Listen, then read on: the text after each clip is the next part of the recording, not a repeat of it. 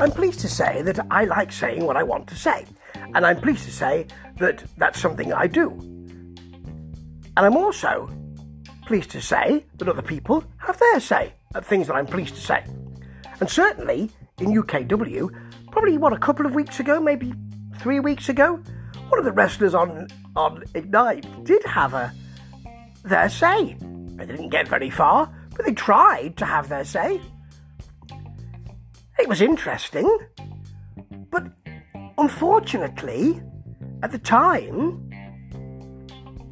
Ignite wasn't all that good. And then last week, we had a clips show, and I was worried about what was going to happen to it.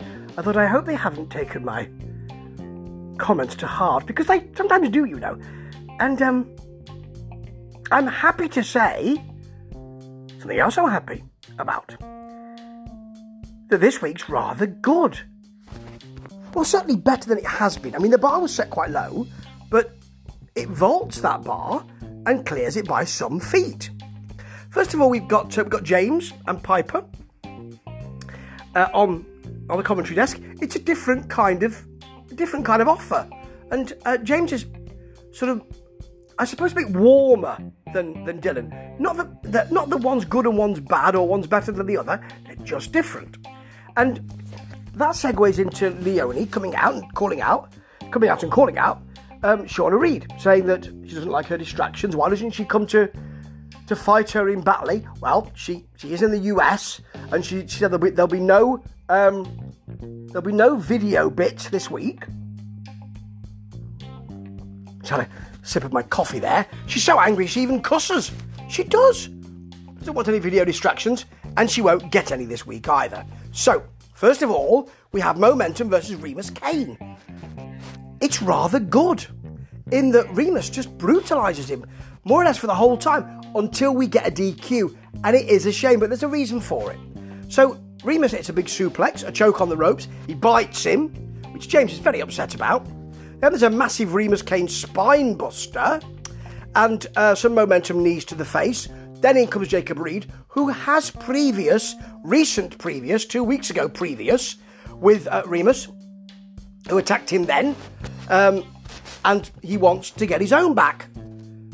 By the way, Jacob had quite a nice hoodie on. It's a sort of beige and cream affair. Quite nice.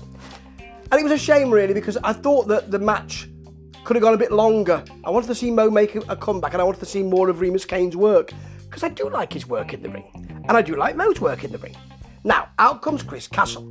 Now, this can go one of two ways. He's been a bit kind of ordinary recently, but he's not been given that much to work with. Bit more coffee there. Calls out Ruby Brocco and offers her a handshake.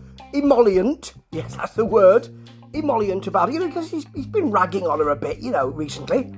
She takes the handshake. He kicks her. She puts him straight down. No messing there from Ruby. She then takes the belt, parades around with it, because she wants that Ignite belt. And Castle's not very happy. And as she leaves, he calls her and says, no, that's not the way we do things here. Out comes Big Duncan, who attacks her briefly until her dad comes out with a chair and lays Duncan out. It was good. Duncan's looking a bit weak at the moment. He's not looking like the big man who can beat everybody, because he was put down a couple of weeks ago, wasn't he, or so?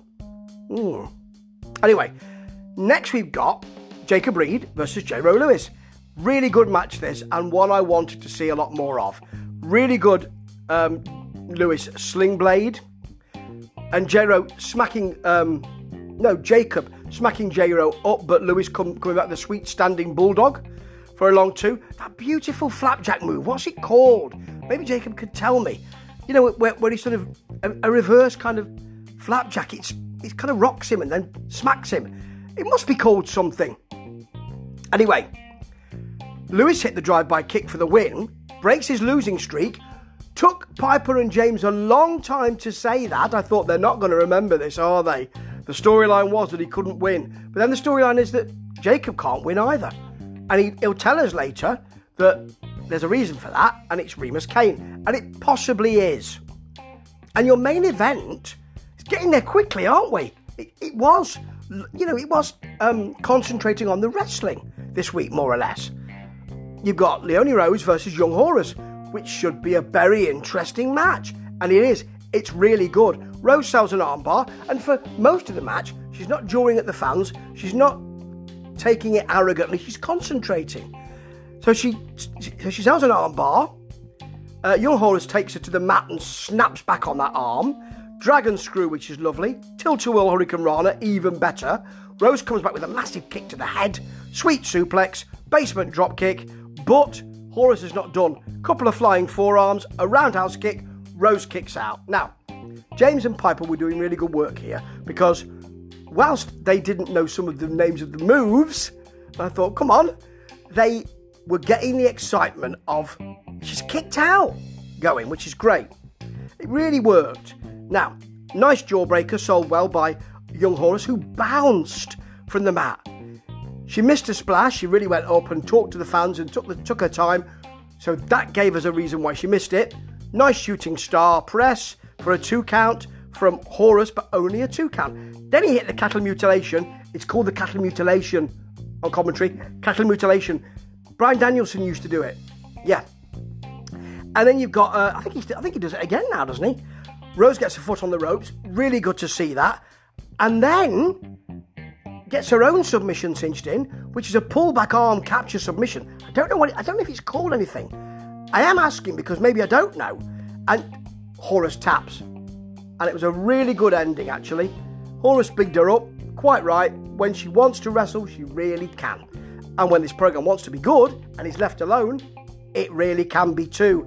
Just leave it alone. Don't hothouse it. The reason for the DQ this week was Jacob Reed coming in to attack Remus Kane. There's a reason for that.